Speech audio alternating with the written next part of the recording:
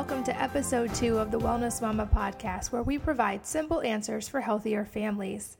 In my first episode, I talked about why I wanted to start a podcast in the first place and my mission in doing so. And I've asked my readers online what would be helpful for me to cover in the second episode. And a lot of the feedback I got was that help in figuring out what actually it practically means to be on a real food diet and how to make that happen, especially on a budget. So that's what I'll be covering today, just my most asked questions in dealing with real food. And it seems like real food is one of those terms that has 100 meanings on the internet. For the most part, I think that all of the real food, quote-unquote, definitions are an improvement over the standard American diet, certainly. But I also think it's important to define that term these days because it's used so often across the board. So for me, real food just simply means unprocessed, non-modified foods and as close to their natural state as possible, with a focus on the most nutrient-dense foods available, and obviously just doing the best we can with where we are in our state of life. So at our house, the bulk of our diet is made up of proteins, like grass-fed meats and pastured poultry, lots of vegetables. There's a hashtag online going around called "more vegetables than a vegetarian," and I think that's extremely important, especially when we're talking about green vegetables, and that's an easy way to get extra nutrition in the diet. And then also things like fruits and healthy fats. And the great majority of the foods found in the grocery store these days are actually processed, and they don't really fall into that category because they have to go through quite a few steps to get into their current state. So we avoid these processed foods.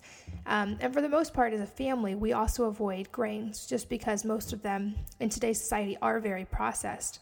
I think of it as turning the old food pyramid on its head. So rather than structuring every meal around grains and starches with 6 to 11 servings, we start with proteins and healthy fats as the bulk of your calories. That doesn't mean they're going to be the bulk of the volume of your food. Vegetables should definitely fill that in. But meats, healthy fats, vegetables, and fruits, and that everything else is peripheral to those. So with 5 kids, I found that focusing on extremely nutrient-dense foods is the only way to keep my kids from being constantly hungry when they're growing. A lot of people avoid fats because they contain more calories per gram.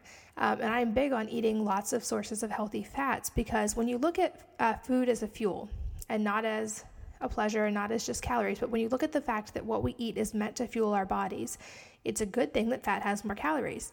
Protein and carbohydrates both have 4 calories per gram on average, while fat has 9 calories per gram. So if you're thinking of food in terms of fuel, since calories are in essence a fuel for the body, fats are like a high-octane fuel. From consuming 10 grams of fat, you get almost double or more than double the energy, meaning calories, as if you consumed 10 grams of carbs. So this would be like choosing between 2 different types of gas at a gas station. If one gave you 9 miles per gallon and one gave you 4 miles per gallon, the choice is pretty logical. I definitely, to clarify, I don't subscribe to the philosophy of cutting calories or cutting fat or carbs for that matter, but I think it's really important to shift to thinking of food as a source of fuel first and as a source of nourishment rather than thinking of strictly what has the fewest calories so we can eat the most of it. So in other words, we should be focusing on consuming enough nutrients from food each day that by the time we've gotten all the beneficial foods that we're trying to consume, we shouldn't have to worry about calories, since these types of foods are naturally very filling and satisfying. So at our house, for simplicity and budget, I have a basic food outline of what a normal day looks like, and we meal plan all the time to save both time and money, the time being a big one because life with any number of kids is just a very busy thing, so the time is extremely important to me. So for us, breakfast is almost always some form of protein, either eggs or leftover protein. So that might be something like omelets or quiches or just a leftover stir fry. Occasionally we'll make a smoothie with additional protein and healthy fats added in if we're really in a hurry. Lunch is almost always leftovers or a big, huge salad topped with leftover meat, nuts, veggies, fruits, etc. I have a whole meal plan rotation. But dinner is usually a meat and veggie stir fry of some kind or a casserole or, in our house, often a new recipe I'm testing for the blog.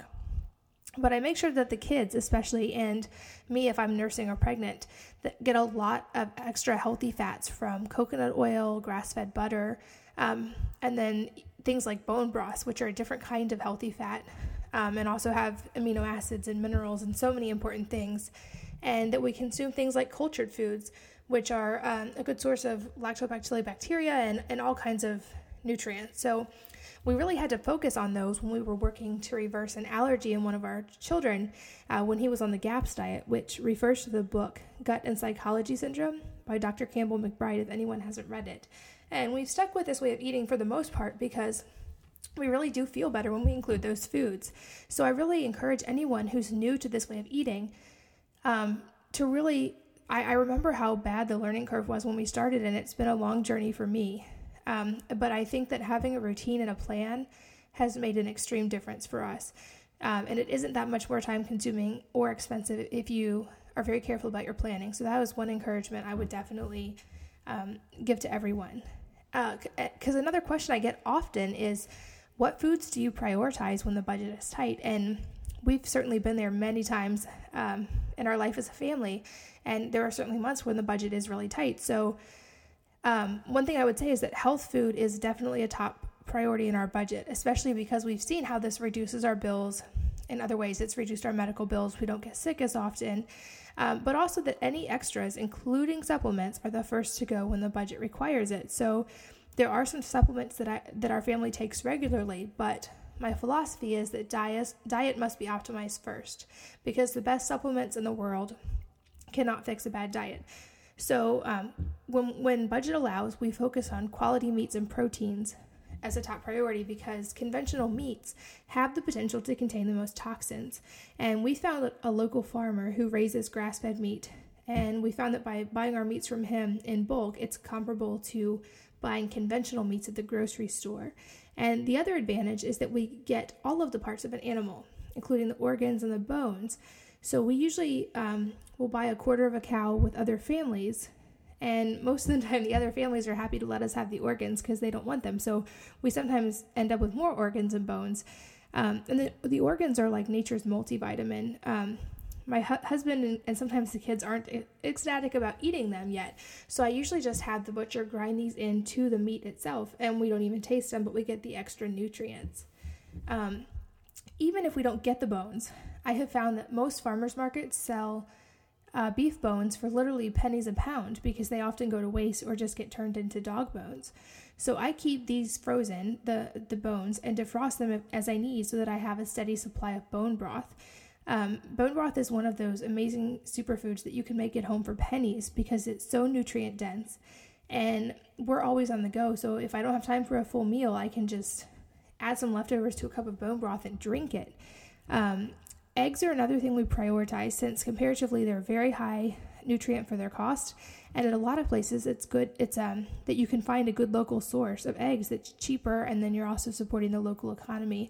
And as a side note, that's kind of funny because I love eggs. I've recently discovered that with my own Hashimoto's, I have to avoid eggs right now, and I'm realizing how much of an amazing protein source that was and how much I miss it. So when our budget's tight, I don't freak out at all if I can't buy all organic produce, since there's sometimes limited access where we live anyway, especially if the farmers markets are not open. So hopefully there are good prices at the farmers market and we can just cook seasonal foods, but if not, I just buy the best that I can with our budget. And even with a family of 7, I found that even when budget is tight, we can eat pretty well as long as we don't go out to eat all the time, and as long as I stick with meal planning to make sure that we aren't wasting food. Foods like stir fries and soups are extremely cost effective and versatile, and it's easy enough to make double of those and freeze them for busy nights. So that would be how I would say to go about incorporating real food if you're on a budget. A variation of a question I get a lot is, well, is this safe for pregnancy or nursing, or is there anything different I should do when I'm pregnant or nursing? And I've definitely spent a good deal of my time there recently, so I feel like I've got some firsthand experience. Certainly pregnancy and nursing are an extra demand on the body, and especially during pregnancy, the child's entire body is being formed. So for me, I'm very careful to focus on nutrient-dense foods when I'm pregnant. And I've also found that I have the easiest pregnancies when I have focused on nutrient-dense foods before and during pregnancy. And of course, the best time to begin a healthy pregnancy regimen is before conception, because then all of the cells that your body has are optimized for that pregnancy. So having a strong nutritional system in place can actually increase your odds of a healthy conception. And there's a lot of studies showing the impact of nutrient levels on fertility and everything else, but it also helps you handle the transitions of early pregnancy without the discomfort. And ensuring optimal nutrition during pregnancy is one of the best gifts you can give your baby. I feel like doctors often warn about foods to avoid when we're pregnant, like cold cuts or too much caffeine or soft cheeses or raw fish, but not many of them give very detailed advice on what optimal pregnancy nutrition should look like. So I had to navigate these waters a lot during my first few pregnancies, and I found that I did a lot of research on this and really asked a lot of experts to figure out what I should be eating. And with my own background in nutrition, I realized I had to unlearn actually some of the things I had been taught, because unfortunately, eating a diet that's best during pregnancy sometimes requires forgetting a lot of conventional wisdom. For instance, like a low-fat diet is not healthy during pregnancy because a baby needs fat to develop their brain tissue correctly. Focusing mainly on healthy whole grains, as they're called, is also not necessarily the best thing during pregnancy. And a lot of pregnant women are told, just eat constantly throughout the day to keep your blood sugar stable. And it turns out that's not always the best advice either, because baby really can feed on blood sugar. So the higher your blood sugar is constantly, the more likely you are to have a larger baby. So a woman's body is quite literally building an entire human being during pregnancy. So as such, she needs a lot of sources of all the things that support the human body, and mainly proteins and healthy sources of fat, and lots of vegetables and fruits for the nutrients. And I also personally take certain supplements during pregnancy to make sure I'm getting the spectrum of nutrients that I need, because the food supply is often depleted. So for me personally, the foods that I focus on during preconception, pregnancy, and breastfeeding, which has been most of the past 8 years for me, are things like protein, and I aim to get about 80 grams or more a day when I'm pregnant. And I've noticed I tend to be less nauseous in the beginning when I do that, and when I have my magnesium levels high enough. Healthy fats are another one, and that's often a big hurdle for a lot of women because we've been told not to eat fat for so long, but it's vital for baby's organ and brain development. And the Weston A. Price Foundation says that women should focus on healthy sources of meat, especially red meat, which contains iron, and things like eggs and butter and olive oil and raw dairy if it's tolerated, and that all those are so beneficial to a developing baby. And of course, vegetables and fruits have a variety of minerals and vitamins and fiber, and eating a varied diet, especially green leafy vegetables, can also help raise vitamin K levels. And I think that this is really important because it improves the clotting factors in a woman's blood, so that before she delivers, she is at less risk for a hemorrhage. And then, not a food, but something important during pregnancy, is to drink enough filtered water, because a woman's blood supply actually increases during pregnancy. Her blood volume increases quite a bit. And so as a pregnant woman, you would need to drink enough fluid to replenish the amniotic fluid that surrounds the baby, and enough to keep your blood supply up. So for a lot of women, this is about a gallon a day, but it's extremely important to stay hydrated during pregnancy. And then most doctors are very good about telling women this, but the things to avoid preconception, pregnancy, and breastfeeding would be things like too much caffeine, processed foods. I think the latest study I saw showed that there were 200 chemicals found in the umbilical cord blood of most babies, and that's certainly a very good reason to avoid any unnecessary chemicals in food or environment, because processed foods also offer very little nutrition, and they can lead to constipation and blood sugar instability during pregnancy. And then one food that I'm absolutely militant about avoiding during pregnancy is vegetable oils, and any kind of processed fat like that, because these are completely foreign to the body and there's no biological need for them. And there's some evidence now linking these to cell mutations and cancers, especially in their oxidized form, which they would be if anything's been fried in them. And this is especially important for pregnant women, because if those types of foods are incorporated into the developing baby, they're at more of a risk for any kind of mutation. So I'm very careful to avoid those when I'm pregnant. And then grains and sugars I avoid when I'm pregnant, just because they're both not the most nutrient-dense food choices. And especially in our family, grains can cause a lot of health problems. So I try to focus on the most bioavailable nutrient-dense foods when I'm pregnant. And of course, supplement needs vary, but when I'm pregnant, obviously check with a doctor before you take anything, especially when you're pregnant. I personally take probiotics just because there's so much emerging evidence that's fascinating that a woman's body, when a baby's born, baby cultures their gut bacteria in part from the mother's gut flora during the birthing process. So I'm very careful to support my gut flora during pregnancy so that I can pass on a healthy gut bacteria to my children. Also, things like omega-3s, like EPA and DHA, have been widely studied in the importance of babies' developing brain. Things like vitamin D, there was a study that showed that women who took enough vitamin D were half as likely to develop gestational diabetes or pregnancy-related complications like high blood pressure or preeclampsia. And they were also less likely to have premature labor. So vitamin D needs vary, but you can have your doctor run a vitamin D test and see if you're deficient or not. Another nutrient that's extremely important during pregnancy is folate. And we know that folate, we often hear folic acid, has a preventative effect against spina bifida and other developmental struggles. But folate is the natural form. Folic acid is the synthetic. So the recommendation I've seen is that around 400 to 800 micrograms of folate a day is essential for a developing baby. Another important nutrient just for the clotting is iron, because anemia can cause serious complications during delivery, and doctors are very careful to watch a woman's blood levels of iron during pregnancy. So things like eating enough red meat or cooking things in a cast iron skillet can both help raise those levels. And if a doctor or midwife approves, I've had both the doctor and a midwife recommend this to me, but I make a tea that I drink in the end of pregnancy that includes red raspberry leaf, which is said to be toning to the uterus, nettle leaf, alfalfa leaf, and then a little bit of peppermint leaf just for the taste. And I brew that and keep it cold in my fridge so that I can just drink it whenever I am thirsty and not have to be in the mood for hot tea. So in general, just to give a summary, the mental checklist that I keep in my head during pregnancy is to include things like my vitamins, gelatin from bone broth, magnesium, vitamin C, vitamin D, and the omega-3s, and then make sure I get enough beneficial fats from sources like butter and coconut oil, enough protein, usually about 80 grams, and then I eat liver once a week during pregnancy for the fat-soluble vitamins. And they talk about this in depth, or Dr. Cate Shanahan does, in the book Deep Nutrition, which is a fascinating book, but it really delves in the importance of organ meats, especially during preconception and pregnancy. So I would recommend that book to anyone who's considering pregnancy. Also, the fermented foods to boost gut bacteria. I use a lot of lacto-fermented foods. I make homemade sauerkraut, beet kvass, all kinds of fermented vegetables, water kefir, coconut yogurt, all kinds of fermented foods just to keep my gut bacteria optimal. A few cups of bone broth every day, tons of fresh and cooked fruits and vegetables.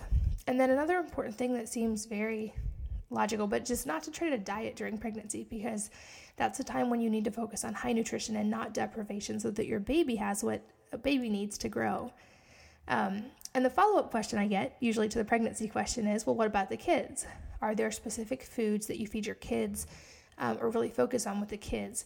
And my theory is that the younger the child, the more important the nutrient-dense foods are, since children are still building their lifelong nutritional foundation.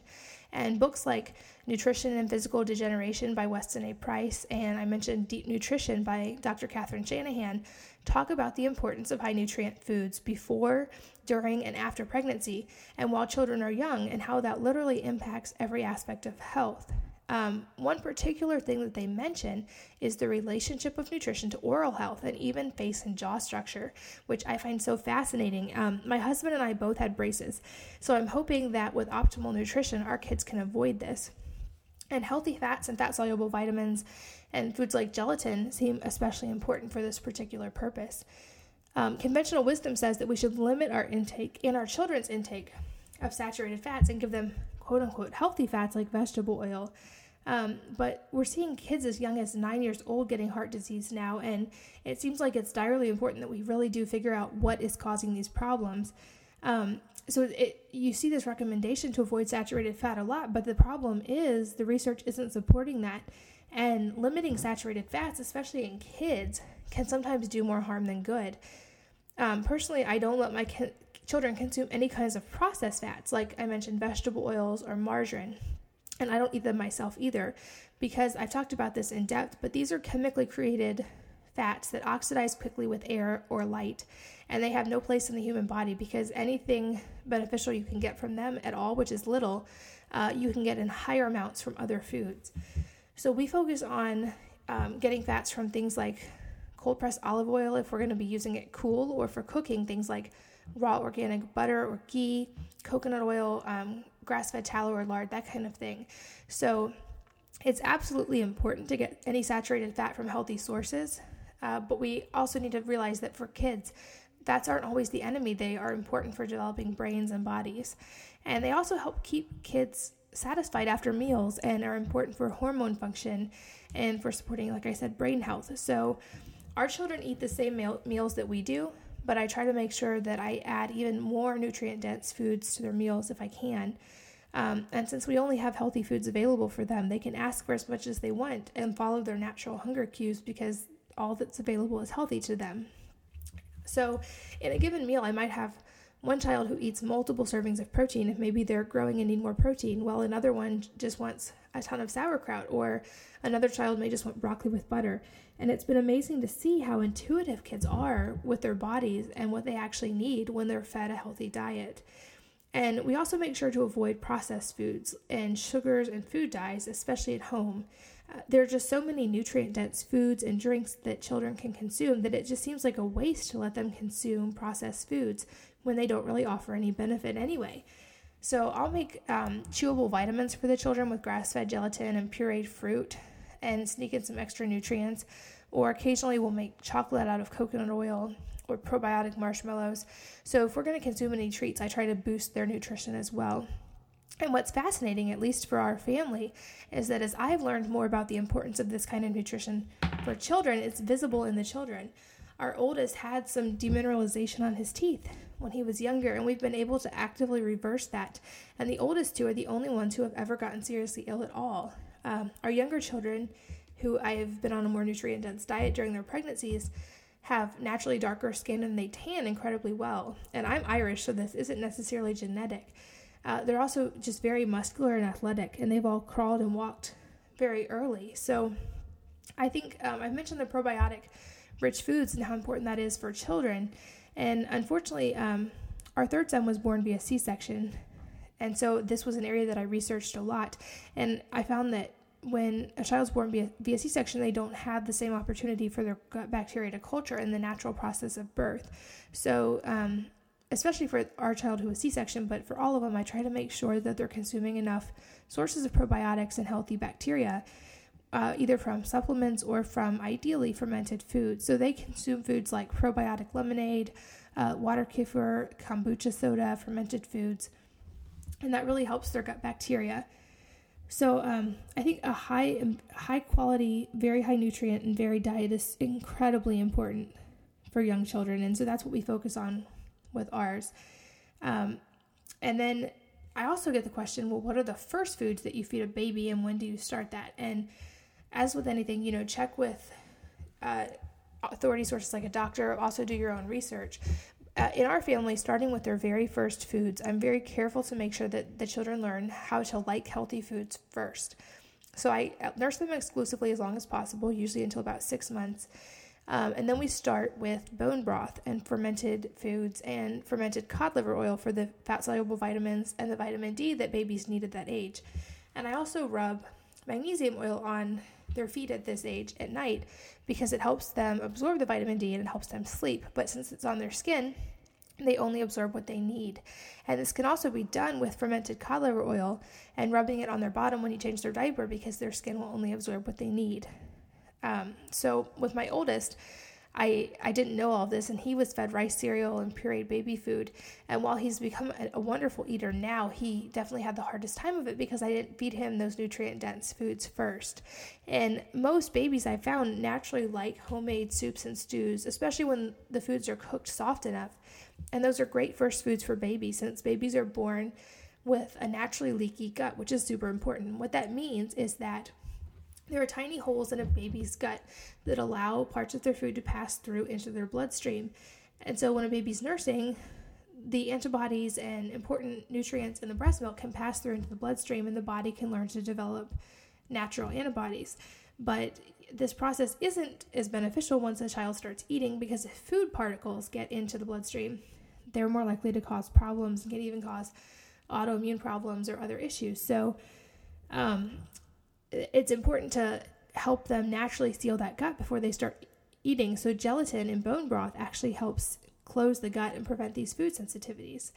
And after a few weeks of bone broth and soft cooked veggies, we'll add things like soft cooked egg yolks only, or little pieces of meat or organ meats or fish and cooked vegetables, and then we introduce other foods from there. And I add grass-fed butter or coconut oil to a lot of foods at this age, since those healthy fats are so key for brain development. At about a year old, I also start introducing fermented drinks like water kefir or kombucha, and more raw fruits and vegetables. So we don't eat grains very often anyway, because there's a strong history of autoimmune conditions in our family, and we found that a lot of us just don't handle grains well. But for the children, I really try to hold off on grain exposure at all, even minimal, until at least 2 years old, just to make sure that they have developed a really solid gut bacteria before that point. And something I do that's very countercultural is to not puree foods or make specific baby foods. And I do that for several reasons. For one thing, I don't like the idea of creating different foods for children. I think it sets a dangerous precedent early on. And I actually think it stunts a baby's ability to learn to feed himself if you are feeding him soft food with a spoon. So we start off with bone broth, which is fed with a spoon. But then any food that we give to a baby is cut into tiny, tiny pieces and just put on the table in front of them. And babies are so curious and have that natural instinct to put things in their mouth. So when the food is small enough that they can't choke, they learn both motor skills and how to feed themselves this way. So that's what we do with our babies. Another question I get all the time is, well, that's great and all, but how do you actually get your older kids to eat real food without fighting them? And I get that question a lot. And to me, it's a soapbox in a way, because I think that partially we expect our kids not to like certain foods. And sometimes we even cater to that and make special meals for them. Or if we go to a restaurant, there's special kids meals, and they're usually all junk food. Or parents will cook separate meals just for the children. So in general, I found that a lot of parents assume that kids won't like or won't eat certain foods, even if the child has never complained. And there's a perception that things like chicken nuggets and sandwiches and prepackaged kid-sized snacks are the foods of choice for kids. And we as parents are often hesitant to introduce foods that we fear they won't like. And this was initially a battle for us as well, but I figured out some food guidelines, and I mentioned these before, the food rules that we have at our house. And I picked them up largely from my mom's French background, because I found that the attitude we teach our children about food is as important as the food choices that we're giving them. In the times that I visited other countries, which was pretty much before I had children, I noticed that, especially in places in Europe, like in France, that they obsess about food less, but they eat higher quality food, but less of it. So I really looked at different cultures and how they teach their children a healthy attitude about food. And I came up with these guidelines that we follow at our house. And the first one is that we don't allow complaining about food. So in our house, children and adults are not allowed to complain about food choices. And this does not mean that they're forced to eat at every meal, but just that the negative talk about food is not permitted. So food is first for nourishment, and this is important to teach children. And so we tell them that complaining about food is rude to the cook, and it's showing a closed-minded attitude. So we don't force anyone to eat if they're truly not hungry, but we say that eating time is family time, and so everyone has to sit at the table with a happy attitude. And if any children insist on a negative attitude, they get to go to their room until they have a more positive attitude. Especially in our house with 5, if one child has a bad attitude about food, it spreads very quickly, so we tend to try to head that off right away. Another rule that we follow is that food is not a reward. So food is first for nourishment, not entertainment or emotional reward, and for this reason we try, definitely not always perfectly, but we try not to bribe with food or offer food as rewards for good behavior. And I even try not to make certain foods a big deal on birthdays or other occasions, because we try to focus on the experiences instead. So instead of birthday cake, we might take a trip to the zoo for a birthday, or my oldest son loves going to baseball games for his birthday instead of food. So we try to focus on the experience, not the food. In the same way, though, I don't ever present foods as a punishment or associate them with punishment, like you have to eat XYZ or you're going to get spanked. I would never say that to a child, because just like they can't complain about food, it's the negative attitude that is always discipline, not the action of relating to the food. So I've seen too many children, and I've even seen in myself as an adult, an emotional connection with certain foods or a desire to eat certain foods in an emotional situation, especially sugary foods. So while the types of food we provide is so important, it's also really important to avoid creating a positive or negative association between foods, especially unhealthy foods. So I personally would rather that they have those fond memories be connected to family time and experience, not to a food. So what we do, of course, sometimes the children have treats, but they're just occasional sporadic treats. We don't use them as a bribe, and the kids don't earn them from good behavior. They don't get to go, eat out or have cake just for an achievement. That's just considered a family enjoyment when we do that. Our third rule is that eating is a family activity. And I think that the trend of eating on the go all the time and eating by ourselves while watching TV, it's contributed to the negative attitudes children have about food. So for this reason, we make a sincere effort that meals, especially breakfast and dinner, are as a family whenever possible, and to make that an enjoyable bonding time. And the advantages are that meal times hopefully will provide time for conversation and bonding with our children, but that because of the conversation and the bonding, everyone eats more slowly and more mindfully also. So in our house, the whole family eats the same thing at each meal. There's no special meals for the children. And if a food is unusual or new to us, we just don't make a big deal about it. And I found that when we just present things with a positive attitude, most of the time the children are on board, no problem.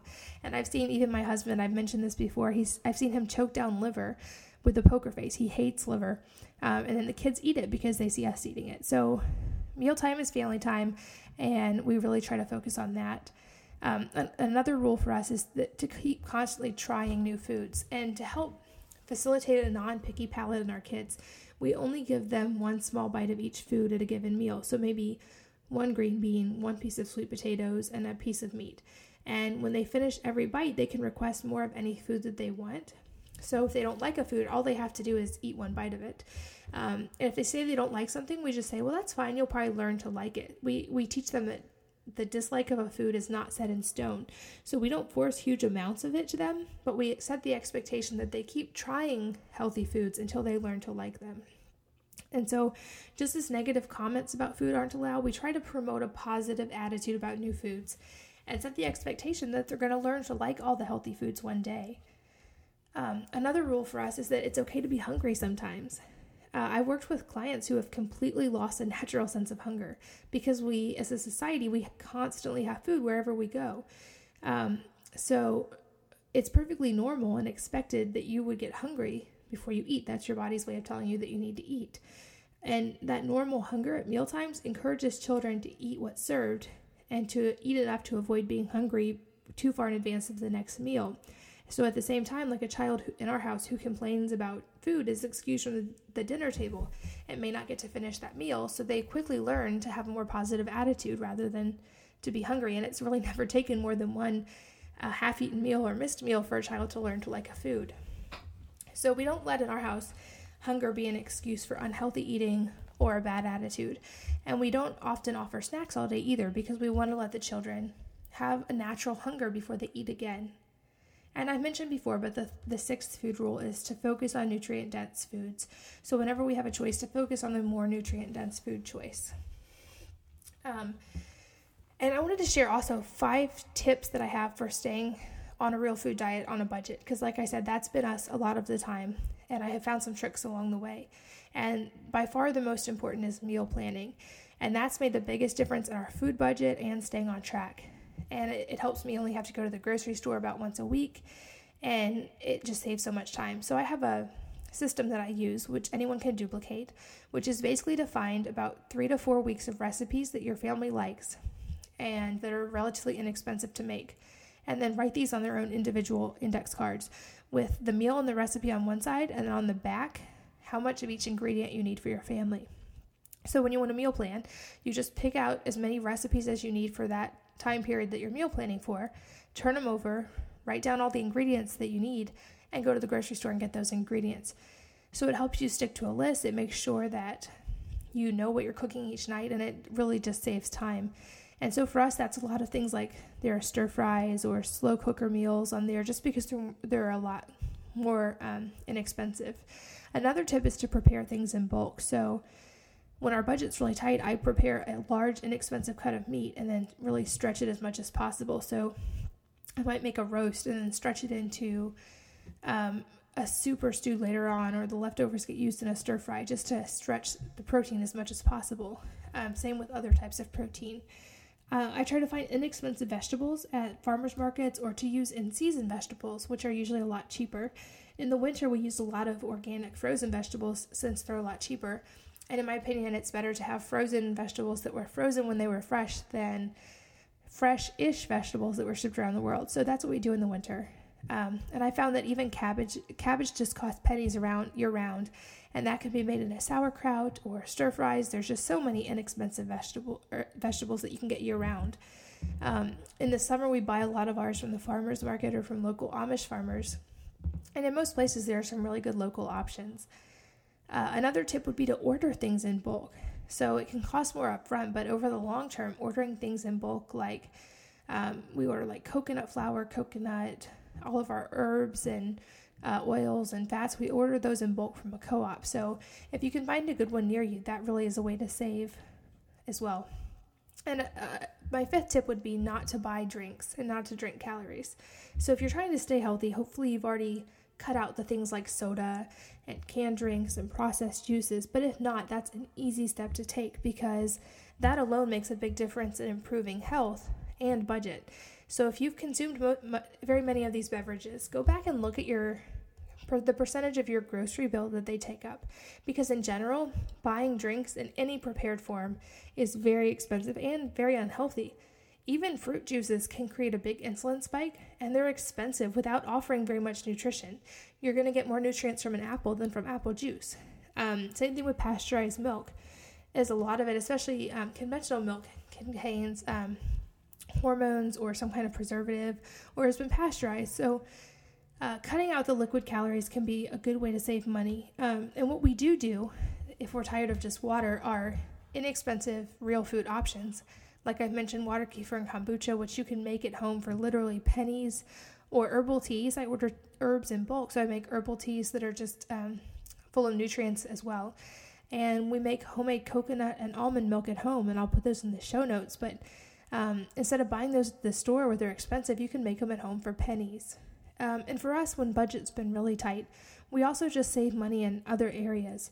So things like we don't ever eat out, mainly because we can make healthier food at home, but also because it's more expensive and there's not room in our budget. And then we make expensive items at home for much less than we would pay for them. So things like laundry detergent and lotion and toothpaste and deodorant and shampoo. Once you start down that road, you can really make the majority of your cleaning and beauty products for so much less. And when budget's really tight, like I mentioned, we cut back on the supplements as well and try to just focus on the highest quality food that we can.